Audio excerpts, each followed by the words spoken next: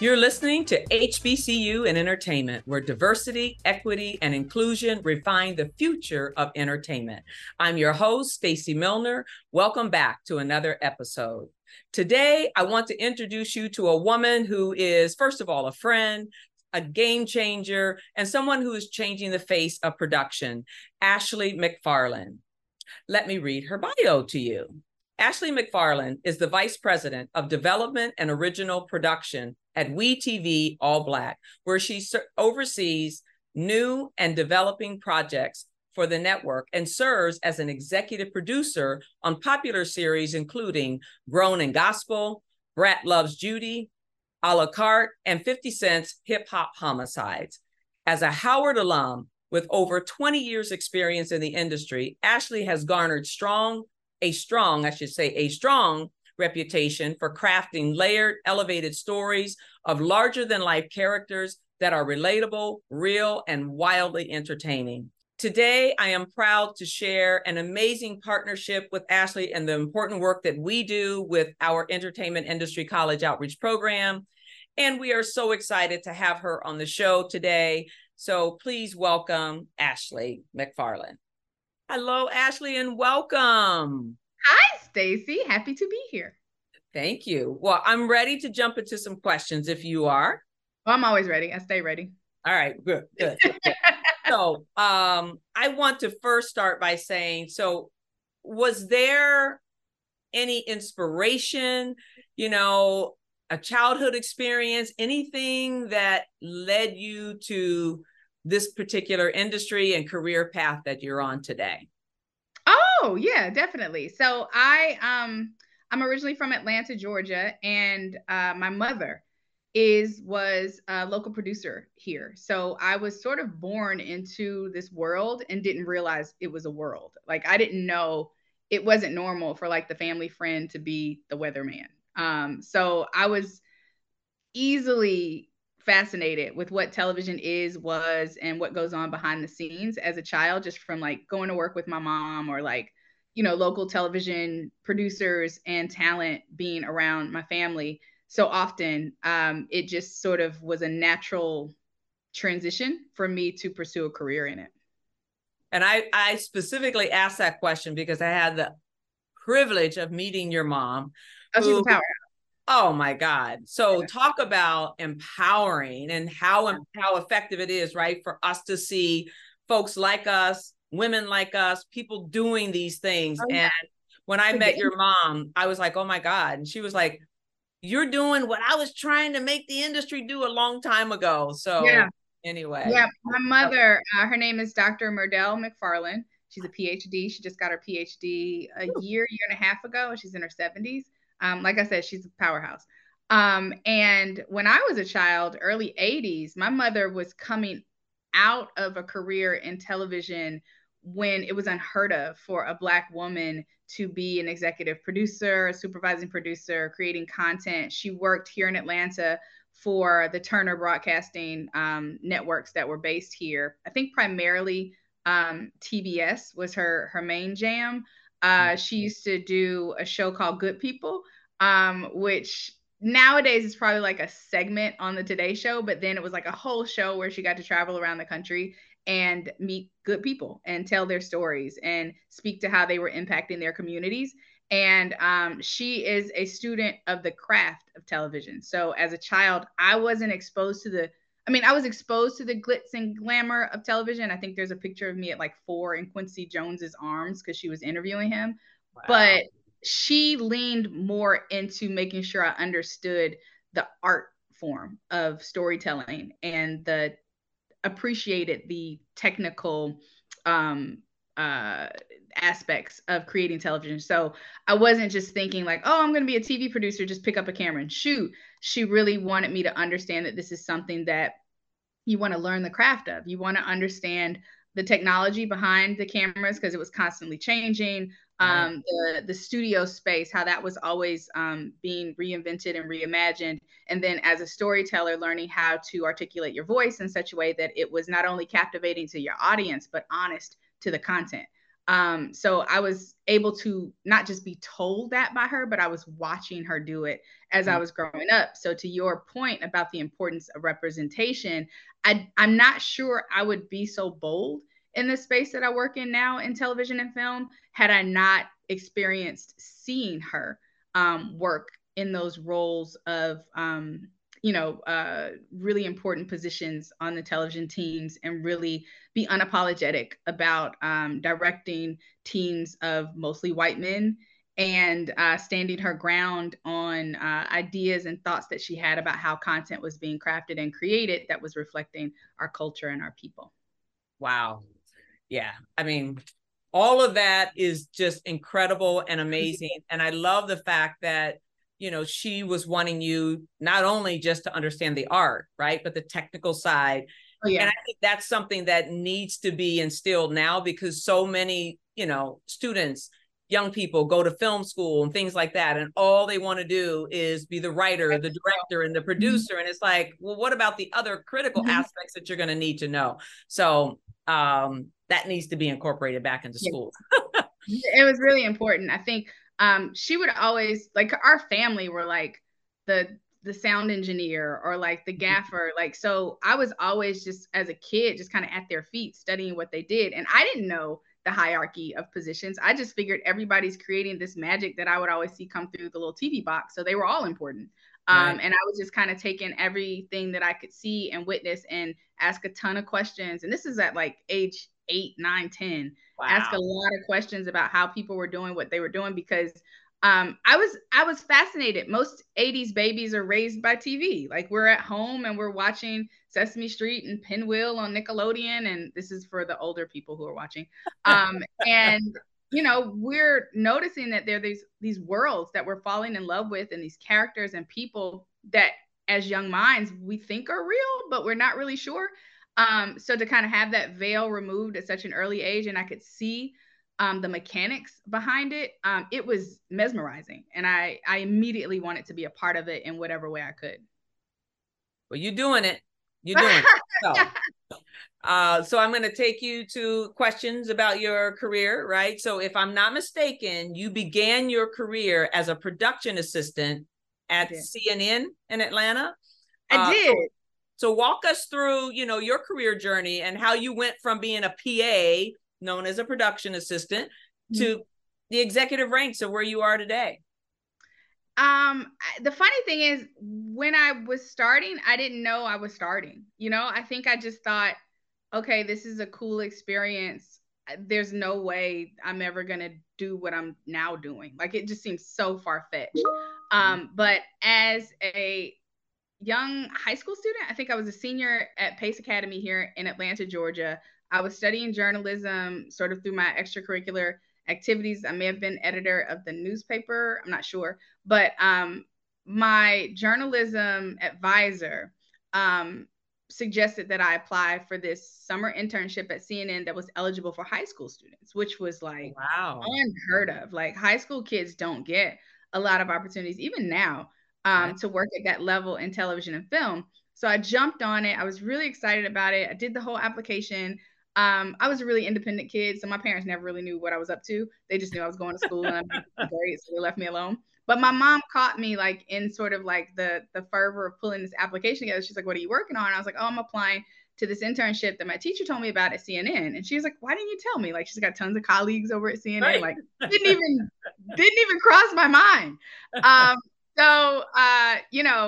Not to like say I got it because of nepotism, but I am sure that a nice word from my mom, in addition to a really strong application, because I was a really, really talented, if I do say so myself, high school student in journalism, helped me get a really competitive spot at the CNN internship. And that really catapulted everything for me. It was like, I'm a faith-based person, and I look back and I think how blessed I was to have had that opportunity, because it opened up so many doors, so many that I wouldn't have considered when I actually took the job. I thought the internship would really just give me an opportunity to meet and network with professionals in the industry, learn a lot about television. I had no idea that the other aspect of working in this industry was the prestige of the brands that you work for.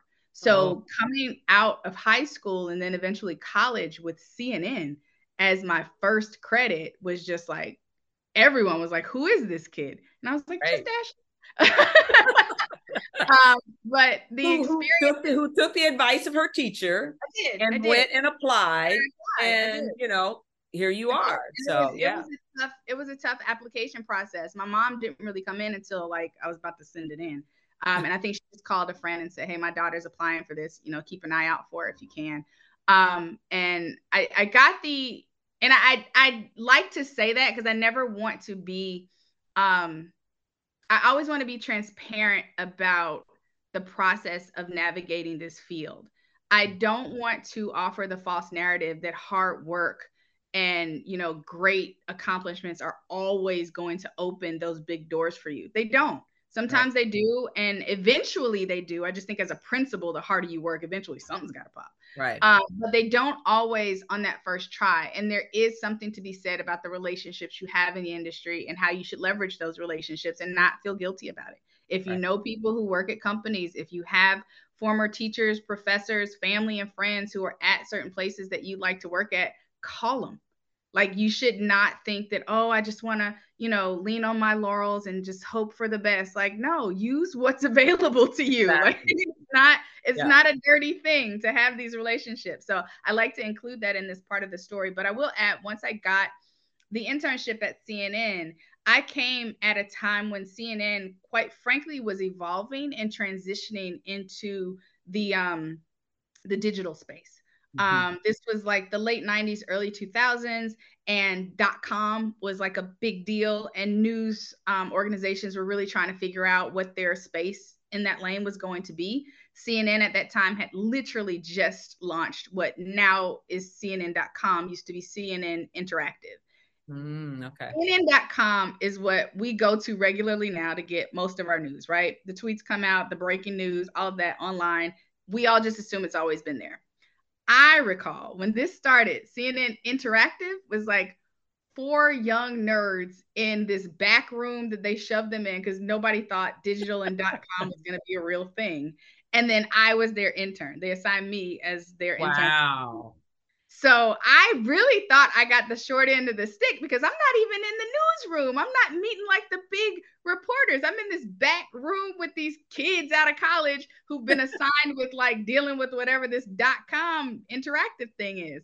But it turned out to be the best thing that could have happened because I Wow. was involved in a lot of the decisions and a lot of the innovative and creative ideas that came to CNN about how to craft this new version of themselves. And because I was so young in high school, I was able to really contribute to those conversations. And they listened to me because I was one of the few people that actually understood what digital was. Wow. And they would go on to build out the site and make it what it is today. But at that time, we were coming up with really cool ideas about how to translate what we would see on air with the news reports into much more digestible and smaller news packages for the interactive space. We would do cool things with the pictures and the captions and the videos just to make it feel less heady and less newsy and more fun because digital was always considered to be a more youthful and fun and interactive space.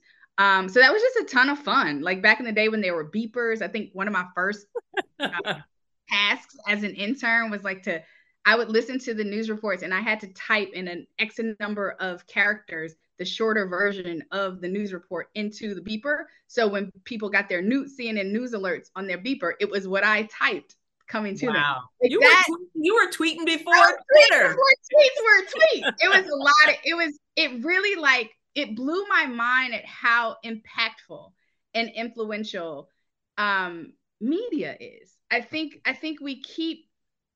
think we really underestimate how much media shapes our thoughts and Oh, creates the lenses that we see the world through. And to know that as a 17-year-old, I was giving someone their version of the news on their beeper that they would like refer to throughout the day, that changed my whole perspective on what it meant to be a producer, what it meant to be a writer, and what it meant to really have a seat at the table.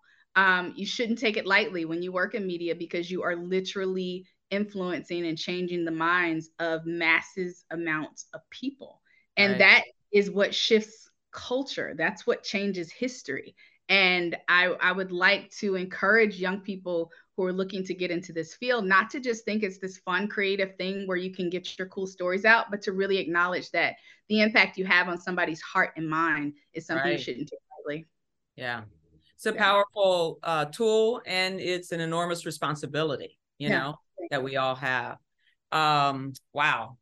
So cool. I love it. And I think this generation right now is in this transitionary period, right? Where we're going from the way we used to do things to this advanced, revolutionized technology, space. And so I like to say, like, back in the day was the Industrial Revolution, right? So we're at that period right now. So it's and you were sitting there not even knowing, as a 17-year-old, that you were in a phase that was going to like be the norm, for the industry going forward. So really cool story. Love it. So next question for you here.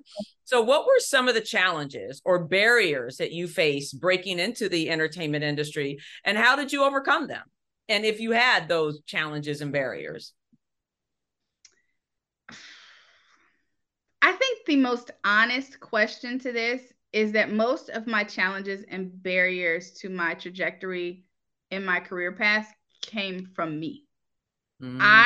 Looking back, I just turned 43 a couple weeks ago, so I'm a grown up. Looking back at my life, I realized that most of the seasons that were most troublesome for me were rooted in my own inability to recognize who I was and understand my value and what I brought to circumstances and situations, and to also not believe and trust the process of development within myself, personally as a human being and professionally as a creator.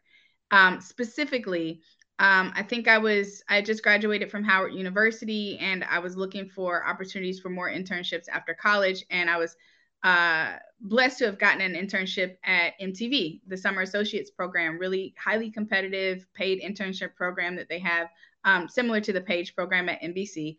And I got selected, and I was in there, and I started that summer, and I was having a ball, learning a lot.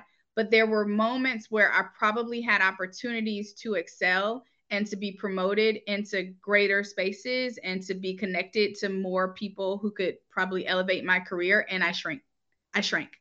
I was afraid of the success. It was happening really fast. I was, like I said, that CNN credit, it got a lot of people excited about me. Right. But because I wasn't excited about me, I couldn't join in that enthusiasm, and I couldn't partner with them on a strategy of how to leverage my greatness. Oftentimes I was usually the one pushing back.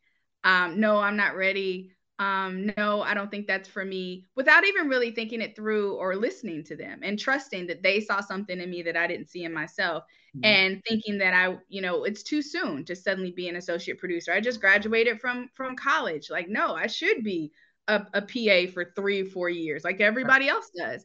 And my life story was saying, no, Ashley, you don't need to be a PA for 3 or 4 years, because you have institutional knowledge about the industry and about what you want to do that others don't have, just because of how you were raised and what you were exposed to. But you're not recognizing who you are. You're not appreciating your own story, and trying to relegate myself into the norm instead of accepting that I might actually be extraordinary. Wow. Sometimes we are our own worst enemies. We are our own worst enemies. Yeah. And I can say, even for myself, when I first started in this business, I felt the same way. I wasn't sure about me, if I knew enough, if I'd been around enough. And so I held myself back. And I could have been leaps ahead, but, I had to grow. So it's just a journey, I think, that we all, end up taking. And I think sometimes we don't think about those barriers and those challenges really being the issue, right? Because it is about us and how we feel about ourselves, how we project ourselves to others, and how we show up in spaces. So wonderful. So you mentioned Howard. So I have to ask Howard. When have you ever met someone who went to Howard and didn't mention Howard within like the first 10 minutes of talking? I have not. It hasn't happened. So how do you feel Your Yeah. how do you feel your education at Howard prepared you for your professional career or in life, whatever, but what was that experience like and how do you think it best prepared you? So I should give a little context. I went to a predominantly white high school, Pace Academy, that I mentioned, a prep school here in Atlanta. And I came out as a graduate with really high marks. Scholastically, I was a threat. Like I was good, great grades. I could knock anybody out in the classroom. But socially, I was lacking in the self-esteem that I think it is needed to be competitive in the space that I was looking to go into. Howard offered me an opportunity to build my self-esteem. You walk onto the campus of Howard University and you are immediately told that you are a superpower. You are capable of all things. And everyone on that campus is there to support you in your pursuit of all things. And that was a game changer for me. It wasn't just lip service. I was on campus and in classrooms with PhD Black professors. So, again, that representation was sort of confirming the messaging that the school was offering, that like excellence is attainable. It's not something you have to hope for. It's yours for the taking. And you're also then growing up with other young intellectual Black students who are just as driven, just as ambitious, often have the same self-esteem issues as you, and you guys bond in that. You connect in recognizing that, hey, I was the coolest Black kid at my all white school, but now that I'm at this all Black school, I don't feel quite as cool. And you kind of like, you vibe and you connect on that, but then you also recognize that I think we may have gotten it wrong. We weren't just cool at our high school because we were Black. We were cool at our high school because we're cool. So let's just be cool here Right. too, Right. together. And then like all of that greatness coming together, just, iron sharpens iron, sheep begets sheep. Like you just keep building on each other's energy, and it really lifts you up to a space where you feel bold, you feel audacious. And when I graduated from Howard, I felt confident enough to immediately move to New York and just take over as quickly as I could. Now, to your other question that I answered about me holding myself back, it's one thing to be taught and trained in sort of that boot camp bubble of Howard University of how great you are. It's another thing to really have what it takes to hold on to that once you're thrust into the real world where everything and everyone is trying to convince you of the opposite. And I learned quickly once I was out in New York that as much affirmation that Howard offered to me about my greatness and about my trajectory for excellence in my career and in my life, I still had some work to do internally about really believing it. And it would take, my 20s and 30s to get to a point where I went through enough I went through enough setbacks during that time, and I went through enough situations where I was the issue that I finally like light bulb went off, and it was like, Ashley, take some time to work on yourself and see you for who you really are, so that you can step out and be the person that you were told and were taught you were when you were at Howard. Wow, that's powerful. That's good stuff. Love it. It's my life. It's your life. It is. And it's a good life. It's a good story. It's very inspirational. And I know you live it. And I live it. I live it. You can't tell me I ain't it now, girl. That's right. I know who I is. I know who I anywho, so now as the vice president of development, original production, you hold a significant role in shaping the future of the entertainment industry. How do you see the future of entertainment evolving? That is a weighty question. So I think with the unfortunate and traumatic murder of George Floyd in 2020, we all experienced a shift, not just spiritually, emotionally, and personally, but professionally. I think every corporation in the world, quite frankly, took a moment to assess how they were dealing with race, how they were dealing with discrimination, how they were dealing with equity. And since 2020, I have witnessed, at least at my company, a firm commitment to diversity, inclusion, and equity. And I'm noticing that with that firm commitment and with greater representation of voices in these C-suite offices and meetings speaking to that commitment, we are watching the workforce at our company become more diversified, and in my opinion, then become better. We're watching the content and the product out of our company become much more thoughtful and, in my opinion, a bit more impactful. And I then think, looking outside of my company, I'm seeing that happen consistently at other networks in the television and film industry.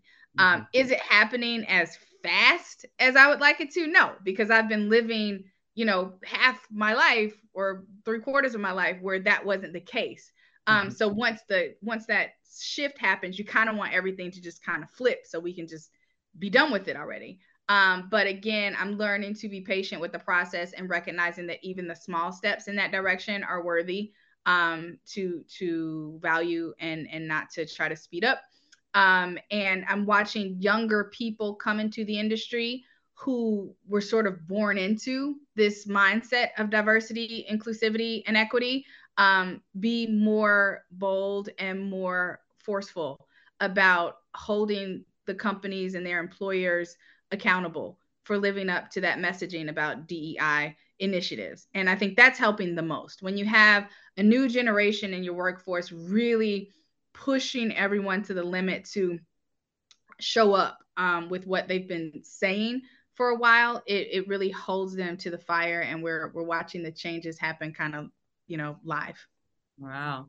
So, We TV and All Black, are there any specific like initiatives that, you guys are behind right now, to make sure that there's more opportunities provided for people of color? Yes. So AMC as a corporation has made a commitment to writers' rooms being more diverse. I can't speak specifically to the percentage, but it was a pretty high percentage. I want to say 50% needed to be people of color.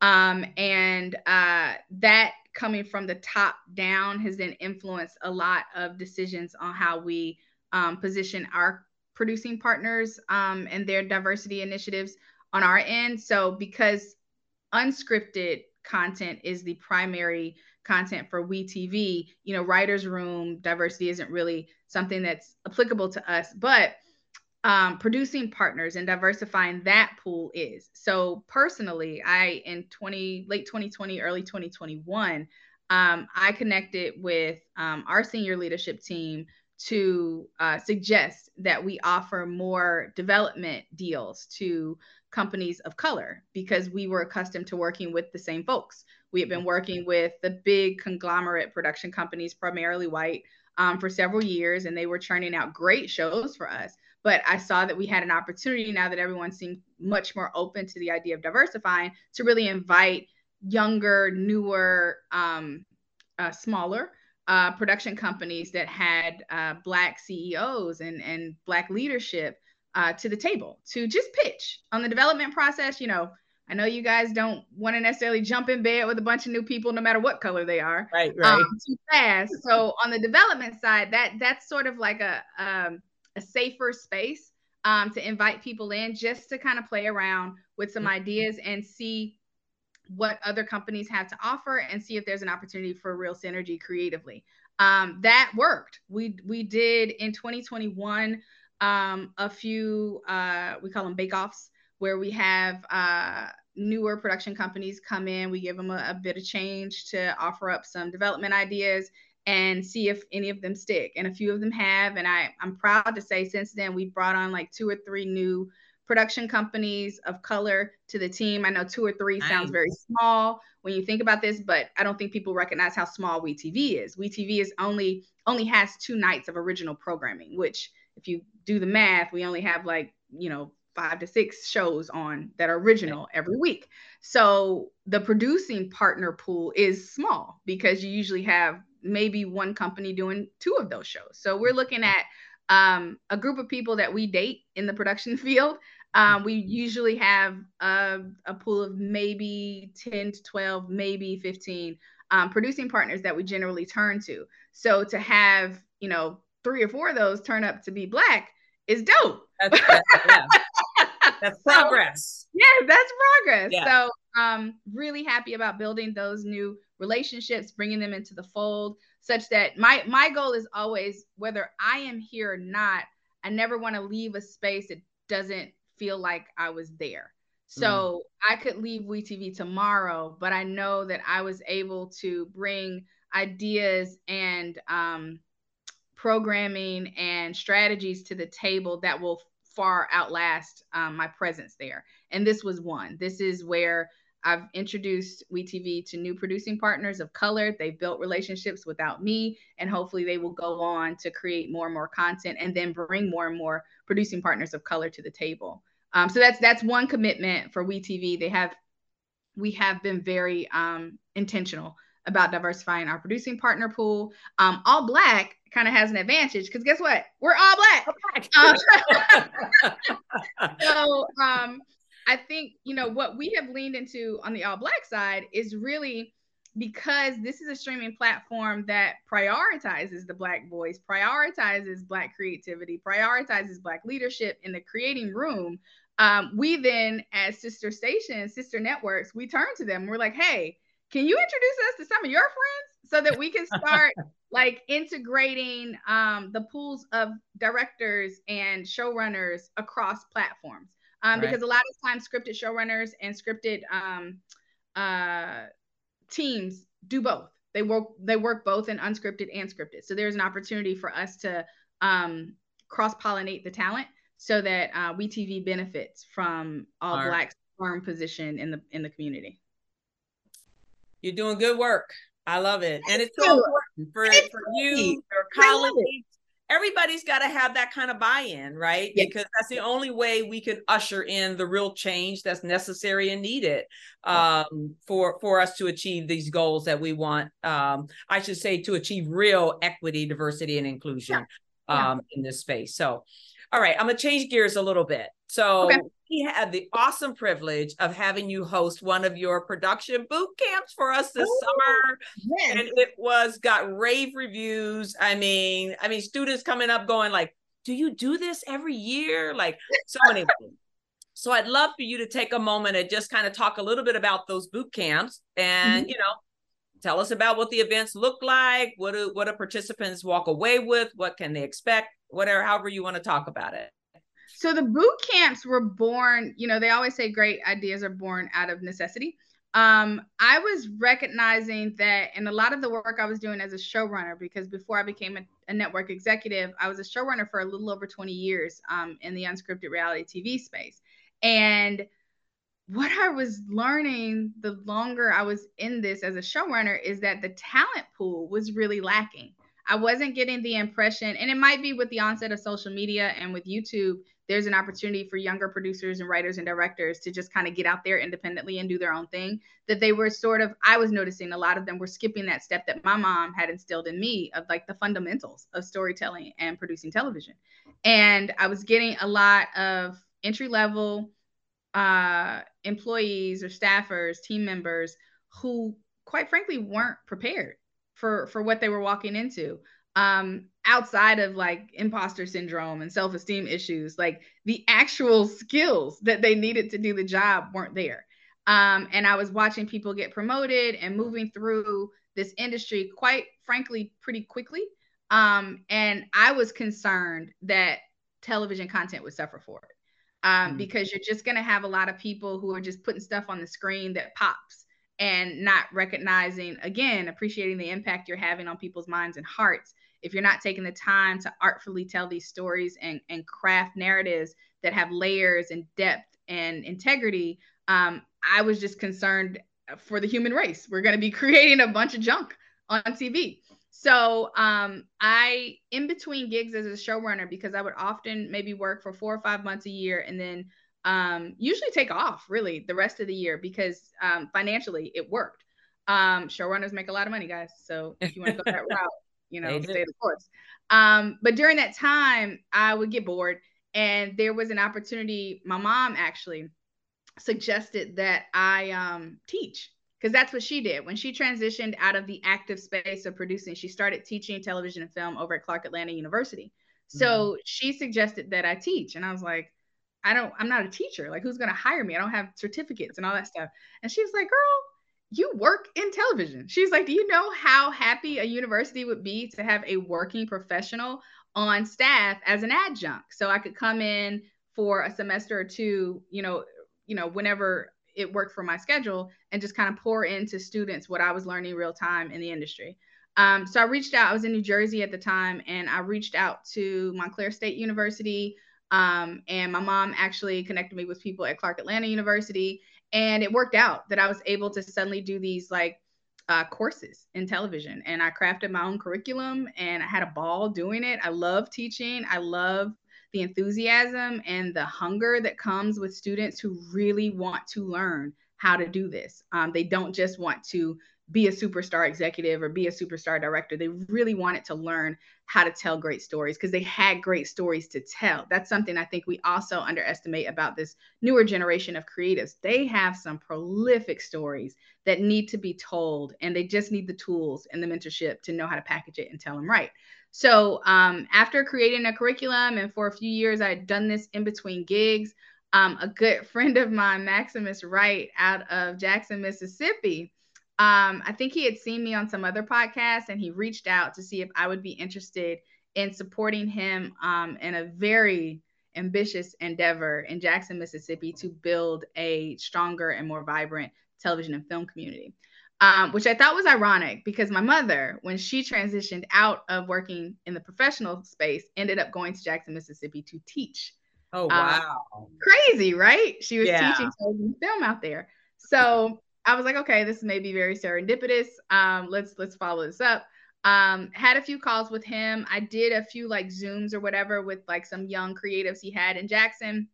It went really well. And he was like, Ashley, this is like a really good resource that you're offering. Like, what are you going to do with it? And I was like, honestly, I haven't been a professor for a while, and I have this curriculum. I've actually been toying around with like creating this, like, it'd be my dream to have like this retreat boot camp for creatives where I just take them off somewhere and we spend like a week just like going through what it takes to do good TV and film. And he was like, you could do that here. And I was like, what? And he was like, yeah, he has this great relationship with the Television Film Commission out in Jackson. He'd love to explore the idea of doing it. And long story short, I drafted up my proposal for it. We pulled up budget together, and we were able to launch my personal production company is called Bird's Eye Entertainment. So I do the boot camp through Bird's Eye Entertainment, and it's called the B Boot Camp. So many double meanings for that. Be you, be great, like all these things. Bird's eye view means you understand all aspects of television. Like, I could go on and on about why this works. So the B Boot Camp was born out of that conversation, and he's been very supportive in helping me get it off the ground.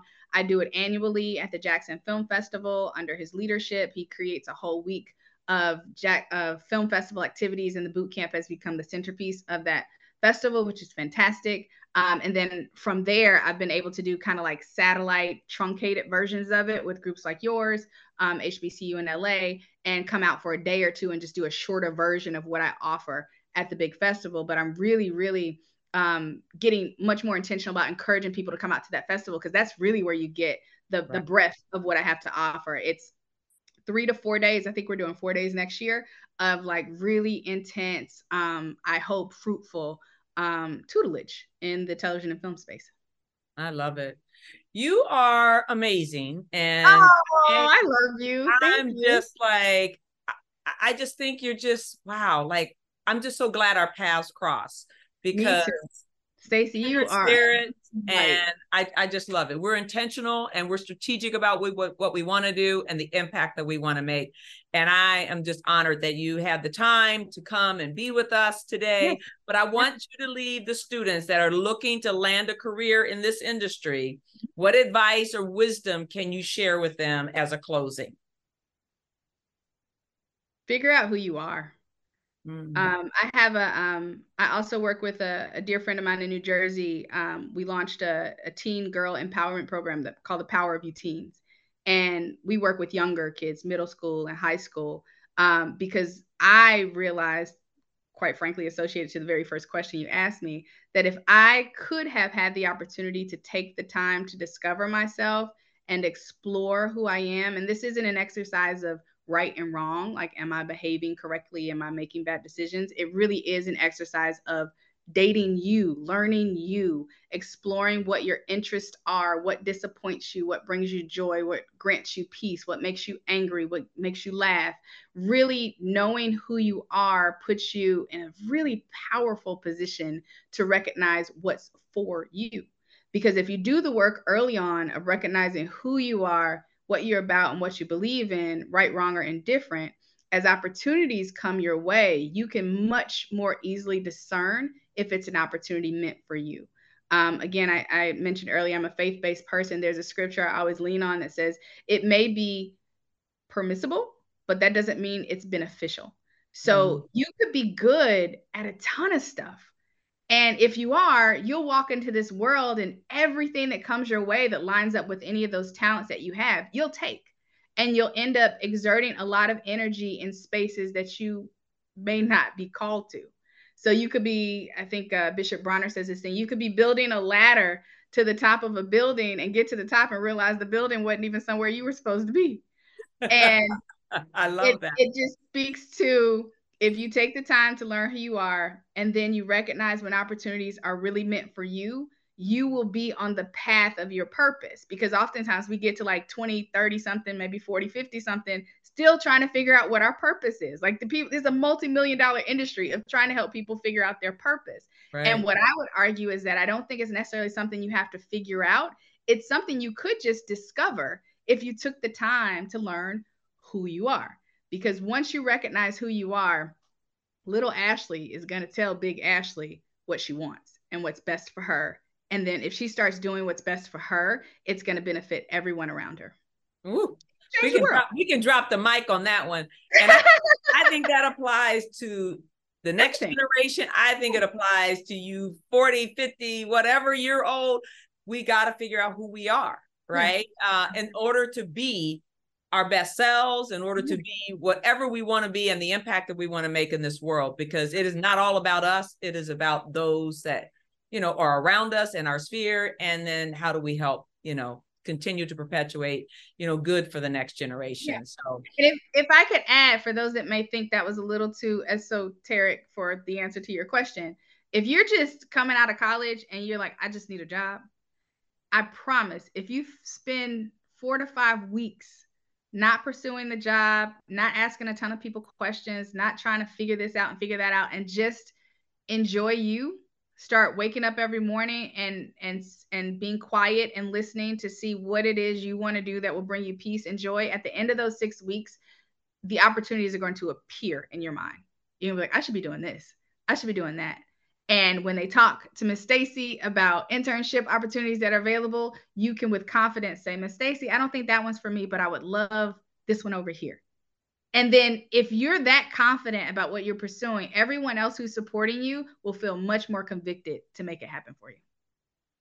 Oh, very good advice, Ashley. Thank you so much. This has been great. But I know it was going to be great anyway. So thank you for joining us. Thank you for inviting me. Stacy, I cannot leave here without thanking you for everything you're doing for this industry, everything you're doing for the culture, everything you're doing for the space that we're in right now that needs someone who is compassionate and really sees the big picture of helping young people get the tools and get the relationships they need to be where they need to be to really shake things up and make the impact they were born to make. So thank you. And thank HBCU in LA for doing this. Thank you. I want to thank you for joining me today and tuning in to another episode of HBCU and Entertainment. If this episode resonated with you, please comment, rate, share, review the podcast. Your feedback is very important. Until next time, know that I appreciate you lending me your ears. Catch you in the next episode.